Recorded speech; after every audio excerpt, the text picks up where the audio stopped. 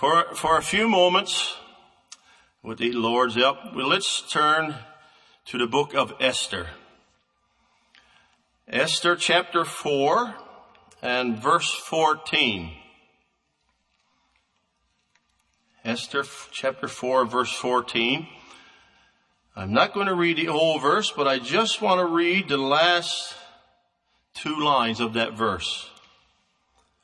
It says, "Who knoweth whether thou art come to the kingdom for such a time as this?" I'm sure we are all familiar with the phrase that says, right time, right place. And in fact, it seems that so much of life is about being in the right place at the right time. And Queen Esther, without a doubt, she certainly seemed to be in the right place and at the right time to save her people, which were the Jews. And to add a little bit to the backstory, Esther was a Jew and she was living in the Persian Empire. And the reason being, many years earlier, the Jews had been exiled from their homeland of Israel, and they were scattered throughout places that would eventually come under the control of the Persian Empire. And if you read all of the story of Esther, you will see that there came a time when the king of the Persian Empire, he was searching for a new queen. And as the process went along, Esther became one of the ones that was in the group that the king would choose from. And as it would be, Esther was the one that got chosen to be the queen. And so this gave her, I guess, a special opportunities with the king. But we know within that kingdom, there was an evil and a wicked high official by the name of Haman. And we know this official, he had devised a plan to eradicate all of Esther's people, the Jews. But with Esther's privileged position, her people, in particular, her uncle Mordecai, kind of prodded her to go to the king on behalf of their people. And we know that she did that. But in that story we read, in order to have an audience with the king, it would have to be at the king's bidding. Esther would be only allowed to enter the king's presence if it pleased him for her to do so. In this particular time, interrupting or interfering with the king at the wrong time could even possibly mean death. But in chapter 5 and verse 2, we see that it says, Esther found favor in his sight. But the point that I want to get to, in Esther's story, she had an adversary. You and I, we have an adversary as well. And in 1 Peter 5 and 8, it tells us, it says, be sober, be vigilant, because your adversary, the devil, as a roaring lion, walketh about, seeking whom he may devour. Now, we might not give that there may be times when we don't give that a whole lot of thought. Especially as young people.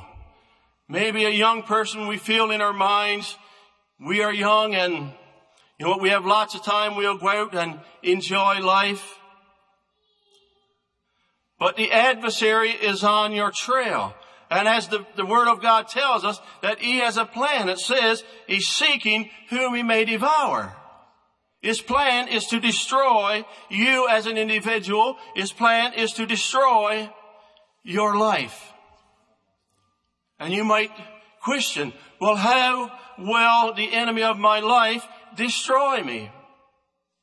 We know presently we are living in a world that is very dark and very evil.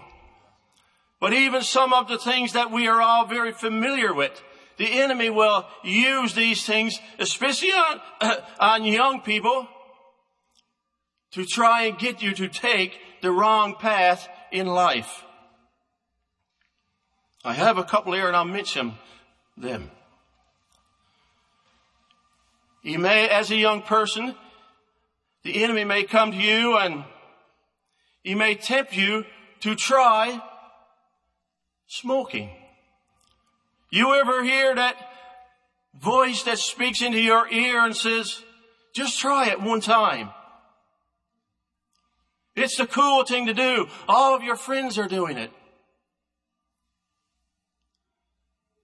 But he doesn't tell you all of the story. He don't tell you that it may lead to an illness that could take your life. Your enemy may use alcohol.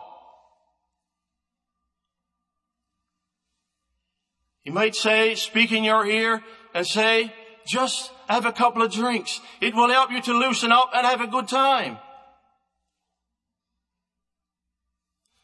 But he don't tell you all of the story.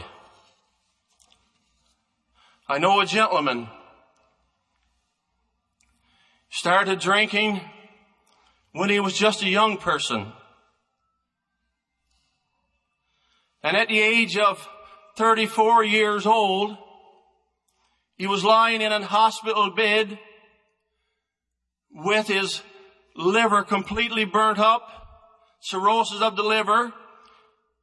His hands were so shaky, he could not even write his own name on a piece of paper. The doctor came in and stood by his bedside and looked him in the eye and said, "Sir, if you don't change your lifestyle, if you don't change what you're doing, in 6 months' time, you'll be dead." Satan don't tell you those things when he's trying to convince you that the world offers you a great life where you'll have lots of good times. He paints a pretty picture, but he never shows you the ending. And as well, he uses drugs, and I'm sure many of you have heard of that, and maybe some may be familiar. Again, I know individuals, but for the grace of God, I've seen firsthand those that have overdosed. But thankfully, God is merciful. And because He answers prayer, even on behalf of those who cannot pray for themselves at that time, God spared their life. So these are some of the ways that Satan will try and draw you into a life where you will become bound by these things of the world. And if Satan can get his plan to work the way that he desires, you will end up with a life that is wrecked, a life without hope. But I want to relate back again to the story of Esther. We see that in Esther's situation, she had an availability to approach the king for help. And in life, when we face difficulties, when we are tempted, we too have access to a king that is willing to help us. And that is King Jesus. Over in Matthew 11 and 28, we have the words of Jesus. He says, "Come unto me, all ye that labor and are heavy laden," He said, "and I will give you rest." Sin will make you feel heavy laden. You will feel like you are carrying the weight of the world on your shoulders. You ask me, How do you know? I've experienced it firsthand. I haven't been a Christian all of my life. There was a time when I traveled the way of the world. But thank God, He has the power to change lives and set you on a path that will make you happy. A path that will bring you a peace of mind and a peace of heart that you will never find out in the things of the world. I remember before I got saved, I was physically sick. And I was making appointments, going to different doctors, trying to find an answer for the problem that I felt I had. I had myself completely convinced that I had a serious and possibly a terminal illness. But I remember the night when I came and knelt at the altar and prayed and asked the Lord to forgive me of my sins. He not only took away my sins, but the condition that I felt that I had, the Lord also took that as well. And I've never experienced that sick feeling even to this very moment. That's the difference that God can make in one's life.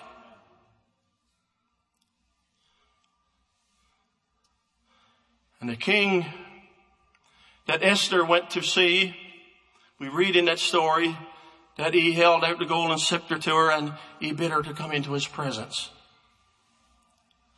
The king that we have access to as well, he encouraged us to come into his presence. Hebrews 4:16, it tells us, it says to come boldly to the throne of grace, that we may obtain mercy and find grace to help in time of need. God will never turn you away, or He will never offer you the help that you need. And we can receive and we can experience God's unmerited love. We don't deserve it. In our sinful conditions, we don't deserve it. But we have access to it at any time. Why? Because God loves us. The Bible tells us He's not willing that any should perish. In 2 Corinthians 6:2, it tells us, it says, now, in speaking of salvation, it says, now is the accepted time.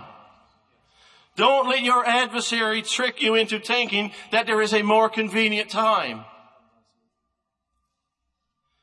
The Bible says, now is the time.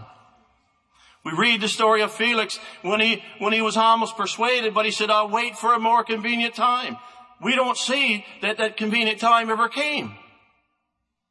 The only time we have is the very present moments that we are living in. Don't let the enemy think, just because you are a young person, don't let the enemy think that you have lots of time, that you can wait until you're older. You can wait till years down the road, and then after you've lived the life out in the world, before you pass or leave this life, you can give the remainder to God. Tomorrow, tonight even, maybe too late. As I stated at the beginning, the adversary that you and I encounter, he wants to destroy both you and I. But the King that we know, King Jesus, He says, I know the thoughts that I think toward you. The enemy, your adversary may make you feel that he has a good plan in mind for you, that he desires for you to enjoy a good life. But that's only, I guess, like we hear lots of times, that's fake news. The real news is he wants to destroy you. But Jesus said, I know the thoughts that I think toward you, thoughts of peace and not of evil, but to give you an expected end. Many go out in the world looking to find peace and happiness, but never find it. The songwriter said, the only real peace that I find, dear Lord, is in you. These are very true words. You know what the adversary's expected end for you and I is that our souls would end in hell for all eternity. But the plan that Jesus has is a home in heaven for all eternity. But if you are here tonight, you are not saved. If you don't know this Jesus that I'm speaking about, as well as Esther was in the right place at the right time, this is the right place and the right time tonight to meet him. The king of Persia extended his scepter to Esther. Well, tonight, the King of Glory is extending the golden scepter of salvation, and the choice is up to each individual. Will you or do you accept his offer? God bless you.